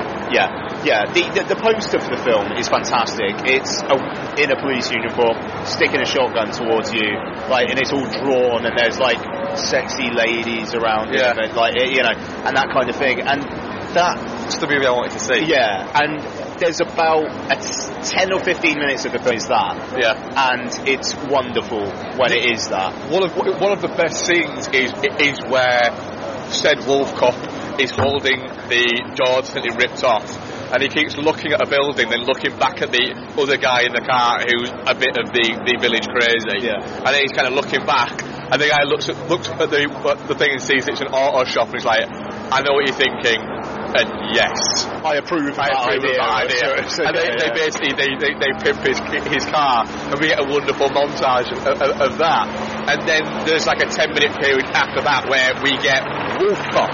The problem is it's wrapped in an hour and 20 minutes where we don't get that movie, and it's not bad, the film. There's still an awful lot there that's fun, and it is short, but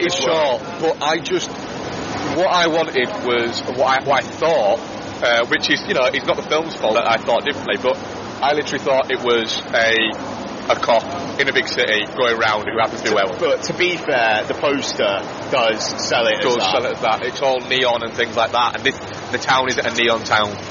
It's exactly. I mean, it's one of those classic things where it's like the 80s where like they make the poster and it just advertises a film they can't possibly be. Yes, it's kind of like that. But even like I mean, like I said beforehand, if the Wolf Cop font was that like neon pink, I'd be like yes. But it starts and it like even the title sequence is like a completely different film. The title sequence was incredibly quick.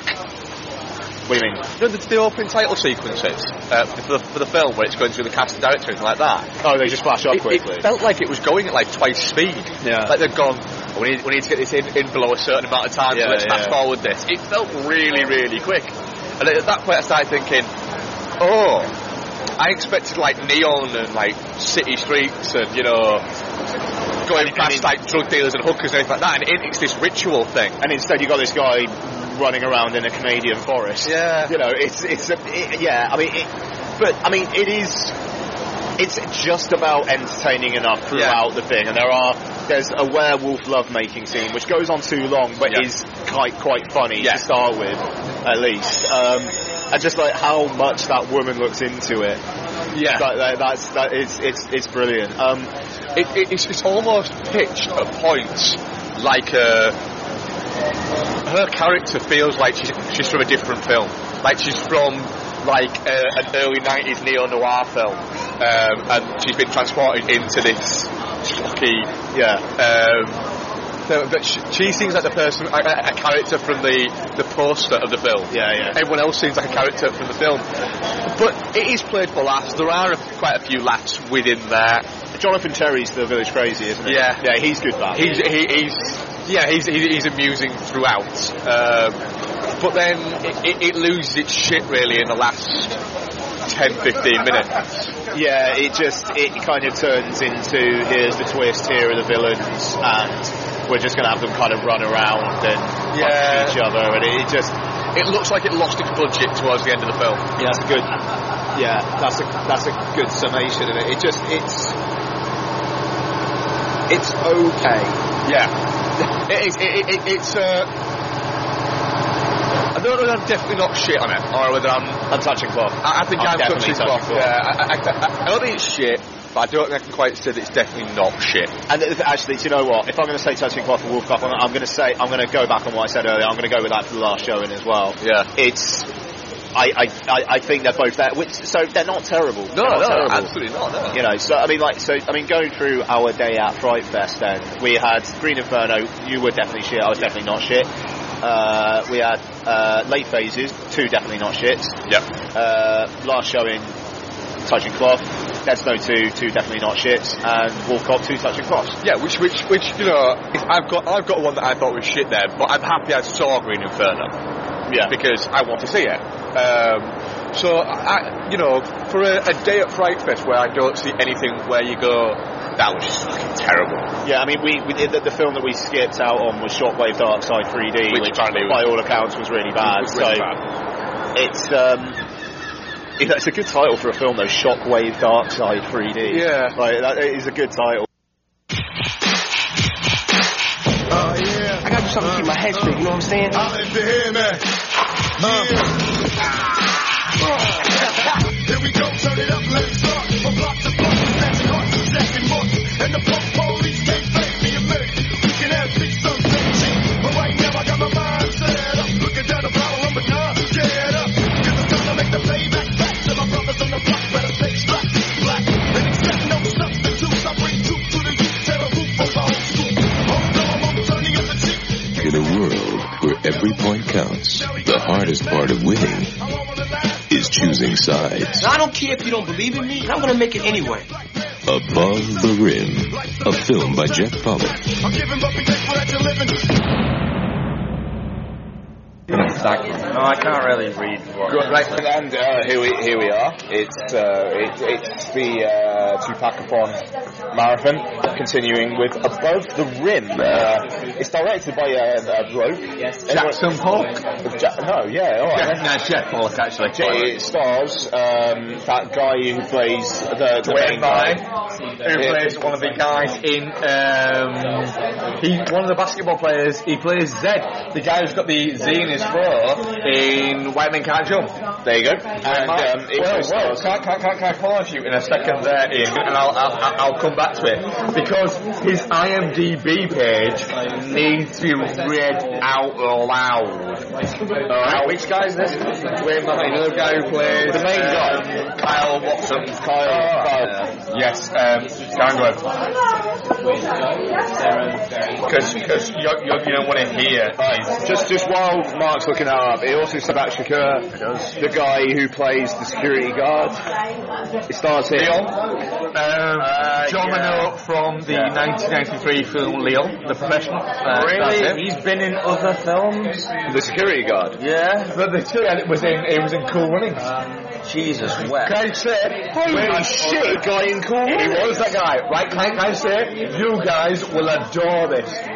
The guy who plays Carl Watson, Ian, do the synopsis and I'll do this. Alright, Above the Rim stars the guy who plays Carl Watson as a bit of a big-headed basketball point man who point guard. What? I don't care. Point technical shit. Who likes to be. To be fair, I did ask Noel who shot Tupac at the end, and it wasn't because I couldn't tell who he was because he was black. It was because it was so badly made. It's Malawin. Yeah. And he is inducted into Tupac's basketball team, basketball team. It's just a shootout. It's just for a shootout contest at the end. Even though it kind of like in the first half hour, it's kind of like he's like deciding for a team. We are asked to believe that hardcore gangsters are worried about. Hardcore gangsters are seriously concerned about a fucking basketball shootout. Well, can I just take you to Dwayne Martin, who plays Kyle Watson? You've already asked us 3 times. Who is Kyle Watson? Kyle Watson's the main character. He's the security guard. No, he's the point guard. Oh, he's the actual basketball. Yeah, can I take you to his... Please do, because I'm going to kill myself. Right, and I'm reading it off the thing. Dwayne Martin is a triple threat in Hollywood and has proved himself as the maverick with career that expands beyond Hollywood. This guy wrote himself. Not only is good looks and impeccable comedic timing earn him respect in the acting arena, but he's an accomplished writer and producer. Are you cutting out? That is literally as it is written verbatim. Are you cutting out the bit where he says and shit? Nope. Honestly, you're reading that exactly what it says. Yeah, no, fair enough. What is that then? That's his IMDb. Oh God, it is as well. That is opening bio to his IMDb. And he's now Real Husbands of Hollywood. Yes. So the story is he gets kind of like Tupac drafts him into his team and Tupac, you said. I said Tupac. You said Tupac. I probably said oh Jesus Christ. We're in the middle of a pub on Leicester Square while we do this, and Mark's being quite loud. And amazingly, I'm being the respectful one, I think. A security guard comes back to town, and he had a traumatic experience in his past. He starts dating Carl's mother, and stuff happens. Above the Rim, messy as fuck, yes? Yes. Mild dry. No. You can go first. Right, can I ask you a question? Go on. You can indeed. I don't know if this was, let's say, the DVD version that I was watching. It's the only version. Anybody else feel like the opening scene felt like it was broken? Well, and the sound wasn't right. My point is, it took me a couple of minutes to go, alright, is it a dream sequence or what? And then it's like the sound sounds wrong. I couldn't understand what they were saying. Yeah. I didn't really really know what was happening. Then I started to figure out that, this nutsack situation was obviously a dream sequence. But the opening scene of a film... It's not. The opening scene of any... Well, it's a flashback, isn't it? Well, he wakes up going, ah. But it could be considered as it's part dream sequence, part reminiscence. And that's fine. You know what? If you want actual... That's fine, but if you want to do that halfway through a film, be him falling asleep, then that would make slightly more sense. But if you do the opening scene of a film, it makes me feel like, alright, I'm just going to say it, the DVD rip that I downloaded was broken.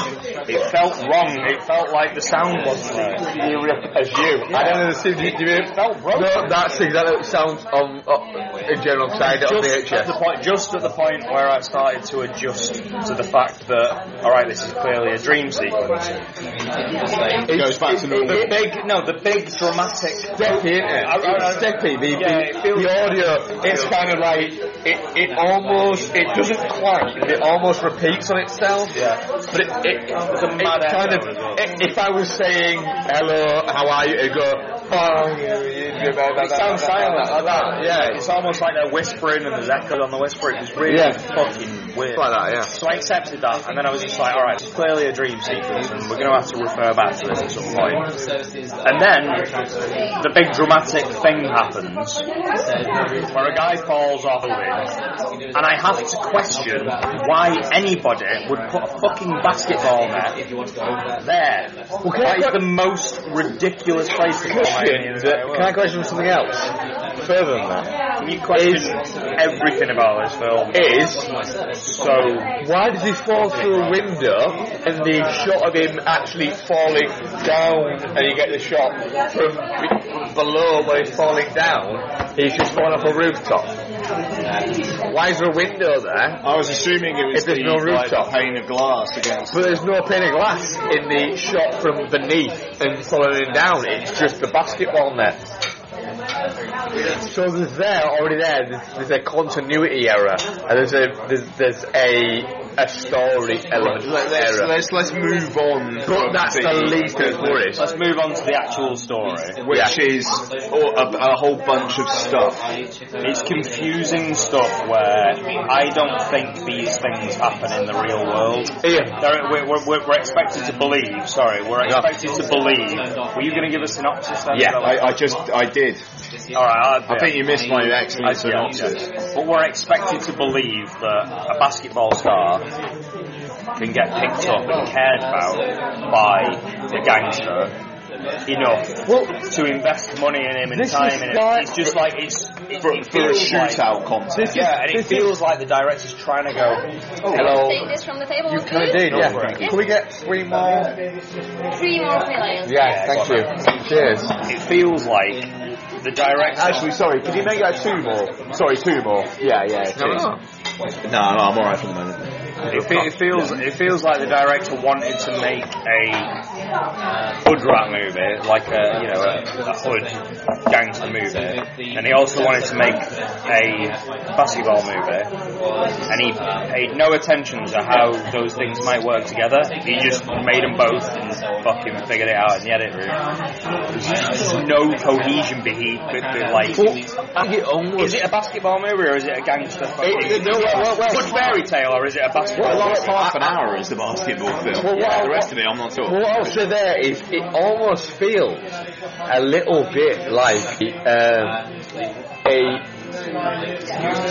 a slice of 90s black Americana set against a Ken Lo kitchen sink drama aesthetic, which has got basketball as its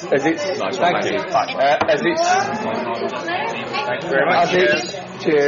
As its backdrop, and that kind of fits in there. It's an incredibly melodramatic movie in terms of the fact that it takes life and it takes slices of life and very undramatic things, and it blows them up into being something so much more than in reality they actually are, which is what kitchen sink dramas do. They take the almost not quite benign, but they take the the very subtle elements of drama, and they go, bang, these things are real, and these things exist. And none of what happens in Above the Rim is a particularly... Well, there's little minutiae and little kind of fairy tales and little flickers of actual major things, but the majority of it is quite minor things. Kid gets caught up with a bad crowd.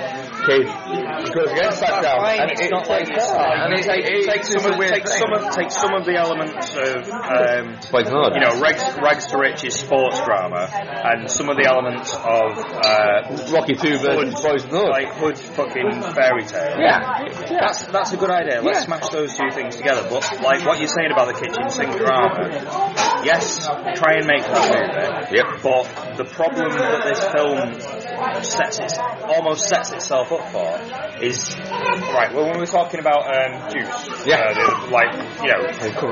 Juice wasn't amazing, but one of the things that it did is it set things up really well in the first place. Yeah. So he said, "This is this guy. This is the situation that he's in. This is this guy. This is the situation he's. This guy's struggling with this. This guy's struggling with that. This guy's got these family issues. This is the type of it sets the characters out very clearly. The problem with this is it starts. It goes over there and then it goes over there. Yeah, I know. Alright, so we're focusing on this guy who's really good at basketball, and then he gets introduced to this gangster, and then Tupac's not in it for a bunch of fucking time while he goes over it, and it goes from place to place. It never seems to want to make a decision on where it's going. It's even in the third act, the big thing is Birdman having this thing over him about, him accepting. It's like, well, what are you accepting cash for? You're not accepting cash to join your team. You're accepting cash to join your neighbourhood. No, because the thing is there is American colleges are very, very strict upon what you'll do for your skills. But it's like in the first act, it doesn't feel very. But in the first act, he says, "Oh, I'm going off to Tupac's team." Yeah. It's almost like Tupac has got a rival. High school basketball team or something. Not that it's just this neighbourhood shootout. What have we actually seen up until that point? All we've seen up until that point was Tupac gave him a grand early on, and he supposedly fucked that prostitute. That's all we've seen at that point. So when Tupac, or whatever his character's name is, when Tupac addresses him at the end and sort of goes, "Well, you know what, fucking college boy, do whatever you want, but you won't get accepted if I tell them that." What, you bought him some trainers? He slept with a prostitute? It doesn't feel like it. It's not. But that kind of stuff. It doesn't feel like he's been brought into the. It doesn't feel like he's been brought into a gangster world that he can't get out of. I completely agree with that. He's been bouncing around with everybody else. He's not really been. The association with what would come up in any research perhaps it would a known gangster would be enough to make a college like Joe. Whoa! If that's the case, it doesn't make that case in the film. Yeah. That's you right, having doesn't it? Absolutely doesn't. His association with a known gangster is not fully explored. No, it doesn't bring across that. It doesn't do anything to that gangster. It's the fullest, and the thing about that it misses a trick there because it has Birdie killing Flip, the Bernie Mac character, but it doesn't really do anything with that. The problem is that the film is with Above the Rim is it's got at the heart you've got Carl Watson, and it's a combination of the relationship between Carl Watson and Birdie, but also of Carl Watson and Shep. And that's the thing, is it can't work out which film it's trying to be. Is it trying to be a young basketball player fighting against the trappings of his trying to get a fucking scholarship or something? Or is it a young cocky basketball player who is throwing everything away by going towards the trappings of that upbringing, but he's been brought back by a guy who went through the same thing and was caught back by something else. It's a similar sort of thing that we've seen done before and done best. Yeah. We take Boys in the Hood as the perfect example of it. Yeah. The kid trying to get out of the ghetto, but he's pulled into the situation. It's a perfect example of it. We did like with fucking Juice. It's exactly the same. It's exactly the same. That did it to a lesser degree, but this does it to an even lesser degree. I think Juice does it to a better degree. Juice tells the story better than Above the Rim. Oh, of course it does. I don't think Above the Rim. I think Above the Rim, and you can almost trace Above the Rim in the same way as you can trace the devolution of hip hop. In terms of Juice was 2 years before Above the Rim. And I might be something really bollocks here, but its hip hop roots were quite floaty and were very much a certain level. Whereas you can start to hear in terms of the soundtrack of Above the Rim, which is a great soundtrack. It's a great soundtrack in hindsight. But you can start to hear that certain level of misogynism and of gratification of violence, etc., creeping into hip-hop, and it's almost morphing into the gangster rap that kind of essentially killed hip-hop and created the thing we have now, where Nicki Minaj can sample music and it's seemingly acceptable. Everything's great in hindsight, but I'll be the first person to say that, like, I don't feel like a lot of the time people will cite gangster rap as the thing that killed hip hop. I think that gangster rap is one of hip hop's finest moments. It's just not gangster rap from 1999. For the first year and a half. It was one of the greatest moments ever. The first year and a half. Gangster rap wasn't invented by Tupac. It was invented by Ice-T. It was. Well, yeah. So I agree on that. But if you take gangster rap as its inception, when people started calling it gangster rap, which was in 95, 96, maybe.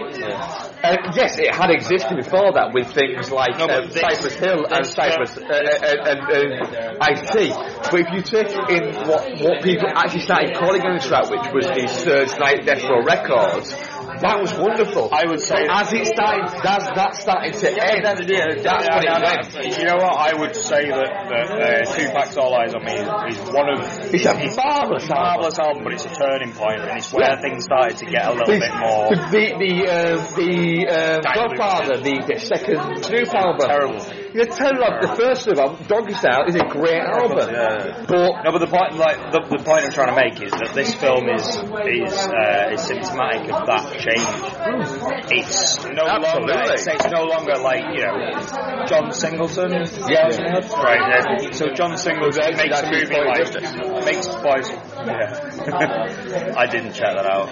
Poetic Justice is one of those films you where blatantly put me off. We didn't actually when me and you Ian didn't actually. Because not because of time constraints, but no. As soon as you said that her name was Justice and she was a poet, I was just fuck this movie.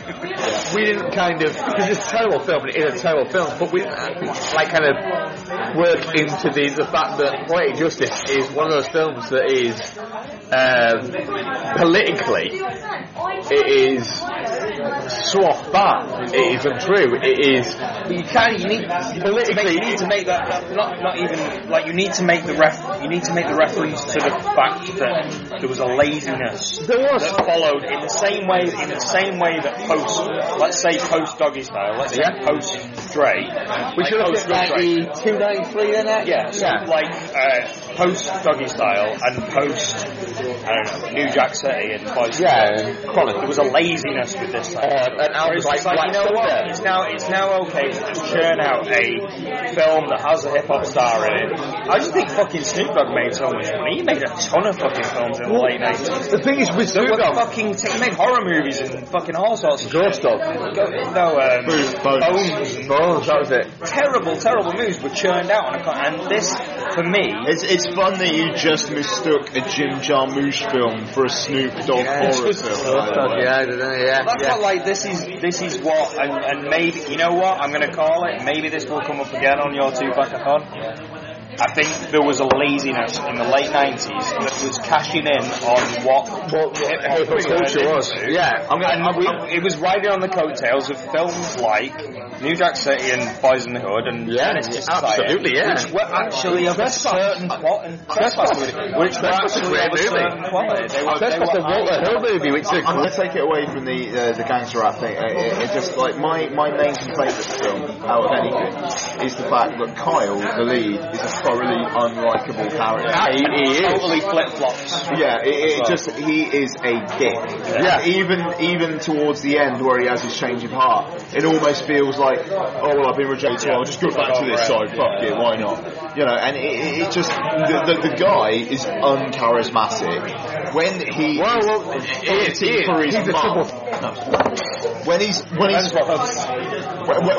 when he's trying to defend his mum, it just like it never ever feels like doing, even though it kind of feels like that's what the film is trying to.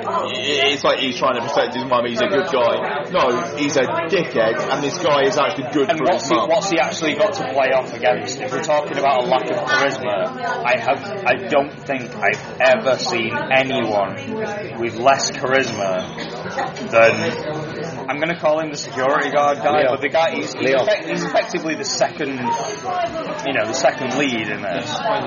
Even from the first fucking step where he turns up and he's just like, there are quotes on my notes, hopefully. But the only time his character comes to life is when he swears at Kyle, and then Kyle's just like, oh shit, this guy actually means business. He just swearing me. I think that's all directorial. I think that's all intentional. That lack of presence and charisma.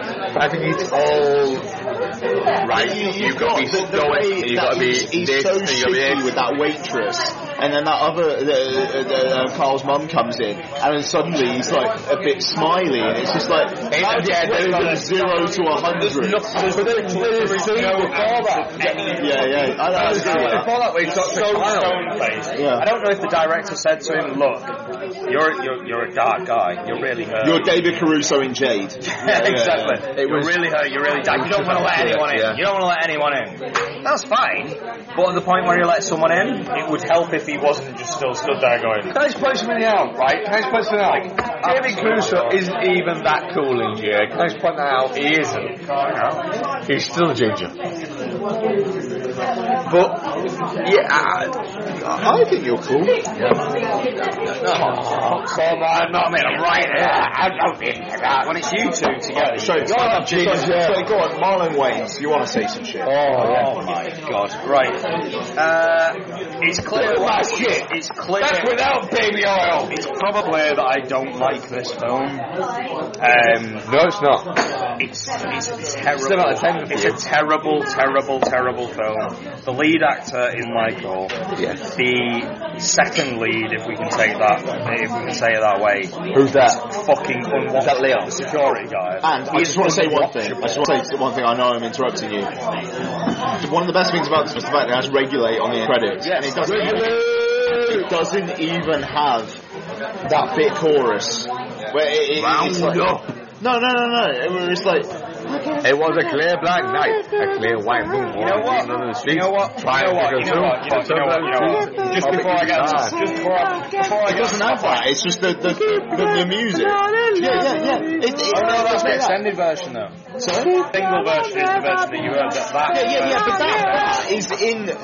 But that is in. In the song. No, it's not. That's the extended version. But over the credits, it has that music, like the backing track. No, the single version of Regulate doesn't have it.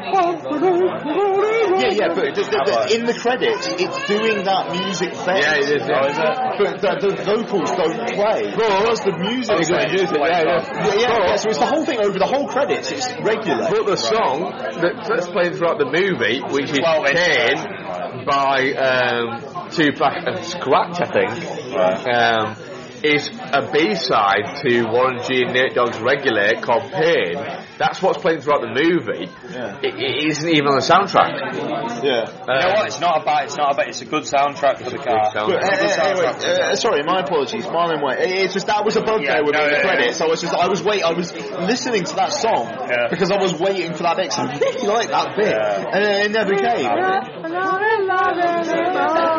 that is the extended version. That's fine. Yeah, but it plays over the credits. But like literally, the music bed is there. Like, well, they clearly had some time to fucking film, and it's no vocal. Anyway, sorry. I was just lead actor terrible. As a character, terrible. Second actor, awful, like painfully awful. I like Leon. Tupac isn't great in this, but he's probably the best. He's got a threatening presence. I think Tupac's alright in it. He's not bad. He's not what he's given. He's nowhere near where he was in Juice. Like he's so. No, he's not. It's not as good as that. But Marlon fucking Wayans. I don't think Marlon Wayans is too bad. Marlon Wayans, you have to fucking put it into context. Marlon Wayans is playing exactly the same character that he has always plays in every single film. Whether it's fucking Don't Be a Menace to the Hood in Don't Be a Menace to South Central while drinking your juice in the hood. That one. He's playing that role exactly the same. This is a serious film. Can I say something? He's playing it exactly. He only has one gear. Can I ask a question then? Right? Do you think that the bit at the end where we're all spoilers all the time, the bit at the end where he shoots Birdie? Do you think who shoots Birdie? Because Ian isn't really clear on this. Marlon Wayans. I did actually WhatsApp him. I was watching on my tablet on the train. It was very quick. And I was just like, right, who's that? Is that Marlon Wayans or is that Kyle? And then I was like, it feels a little bit that scene. It's Marlon Wayans. Call it scene. It feels properly tacked on. Because then it follows. Exactly what I was trying to say is it's Marlon Wayans who shoots him. Do you think that was tacked on at the end? I do. Because the audiences didn't think that Birdie got a comeuppance. I totally think it was supposed to when Carlito's Way come into. What year did this come out? It feels a lot. 94. So what year did Carlito's Way? 93. I know. The thing is, I think it was originally supposed to end. It was originally supposed to end with the security guard on the ground, and it pulls out and it goes beyond the fence. Do you know what I'm talking about? It pulls out and then it cuts to the nightclub. It was going to end there. Sure. No, originally was Leon's character, the security guard, was the other character, the bit on Bernie's team. Yeah. He was supposed to dunk on him and smash him away, and Leon dunked the security guard. Turned round, points at Kyle, and with that, Birdie shoots, and then it cuts. And you don't know who he shot. That would have been alright. Do you know how I would have ended the film? If I was ending the film, what's the security guard? Leon, in real life, it's Leon. He's Thomas Shepard in the literally the seconds left on the clock, right? Listen to me now. Hear me now. Seconds left on the clock, right? Leon gets the ball. And he's bouncing the ball around the 3-point mark, and he's looking over at his guy there, and he's like, is he going to pass it, or is he going to take it himself? Right? He looks over at him, and he goes, no, this is the moment where I avenge Numbnut's death. What's he called? Nutsack. This is the moment where I avenge Nutsack's death. Nutsack. By fucking getting right up there and plopping it right above the rim into the fucking thing. And then what he does, he takes it right to the hole, and he's reaching up, and he slips. And just before he slips, just at the point where fucking Nutsack went off the building, he slips and falls. There's a kid behind where the basketball net is, who's eating a hot dog with a knife and fork, like that. And he just falls right on his knife, right in his neck. That'd have been good. And then he turns round. What's the main kid called? Cal. I really need that. He turns around to Cal and he goes, I'm sorry. And then he dies. Well, the thing is, the weird thing is this film has, towards the end, the kid looks at him and just starts crying. As parallels towards while he's still holding White Men Can't Jump. And White Men Can't Jump originally was going to end. It should have been called Black Men Can't Act. It should have been called that. As you know, when the character throws the ball up and should I be asking you about to dunk it. Originally, White Men Can't Jump was going to end as Woody Allen tried to grab the ball. It was going to go cut and go to black. Yeah. And well, go to Rocky. Go to black. I think you guys need to pretty much down your points. Come on, let's do this. And that was it. We'll pause this motherfucker. We're going to go drink with some people. Pause this motherfucker. And we'll finish later. And that was our review of Above the Rim. I think I just killed it all. Ian, what was it? What was your review? I always just smacked him into like a 3-year-old. He waved his penis at a 5-year-old. Stop being inappropriate. We're in a public place. That's the best place to be inappropriate. Ian. In all fairness, I don't bring your kid to. Well, yeah, you should bring it to a bar at 9:15. No, they're probably foreigners. Oh my God, Daily Mail. Sorry, I didn't realise we were going on that route. Anyway, people want to bring their kids to Above the Rim. We're pretty done. I'm nowhere near done. You're nowhere near done. I am absolutely done. Yes. Alright, so done. Okay, so Romeo done. Shit. I'm touching cloth. Are you serious? Yes. This is the most. I am touching cloth. This is the most definitely shit film. I am touching cloth, and I will stand by that beyond this podcast. Regulator almost gets a touching cloth. Regulator. If it had to be, we're not reviewing the soundtrack. If we were reviewing the soundtrack, definitely not shit. But this is This is a bad. It's a bad film. It's a bad film. It's a bad film. Take away the soundtrack of this film is story is terrible. It's shit. Absolutely all over the place. It's a bad shit. Definitely shit. Definitely shit. See you later. I'm really busting for a pee. Feel good. Except in this case. I only caught the beginning and the end of that segment, but oh dear. I don't know. I hope you enjoyed it anyway. So yeah, that's it for for this episode. I believe it's episode 77. Let me just check that. Yeah, episode 77 of Dude and a Monkey. And thank you again to Dan and Noel for joining us. We'll be back next week. We did kind of talk about what we were going to cover on next week's show in the bit where we did like the chunk of Fright Fest films, but then we were also saying, this is the end of the show, probably not going to have time to talk about Lucy, and then we did, so I kind of cut that stuff out. So yeah, we're going to be reviewing Sin City 2, A Dame to Kill For, which it seems like nobody is seeing in the US, judging by the opening weekend. But yeah, we'll be covering Sin City 2. I believe it's also the last part of the two-pack-a-thon, I think, anyway, as we take a look at Gridlocked. I think I'm going to nail that down anyway, because we got 2 horror marathons to get through before the end of October, so yeah, I think that might be the last part. And we will also get to the Twitter questions, and if there are any emails and whatnot that we asked for on last week's show. We just didn't kind of have them to hand, and we needed to get going with the, particularly in that like kind of long 45-minute-ish bit. We kind of had to go see Lucy, so yeah. So apologies for not getting to those. At Dude and a Monkey, at Dude Foz, at Ian Laurie, at Film Rant, and at Mondo Dan. And well done to Dan as well. His short at Epithelian Point. Not too sure how you pronounce it, but it played at Fright Fest on Saturday, and it looks like it went down really well, so nice one, Dan. And yeah, that's it. I think we've already kept enough of your time, frankly, so have a good week, and we'll speak to you with a normal show next week. Cheers, guys. Bye-bye.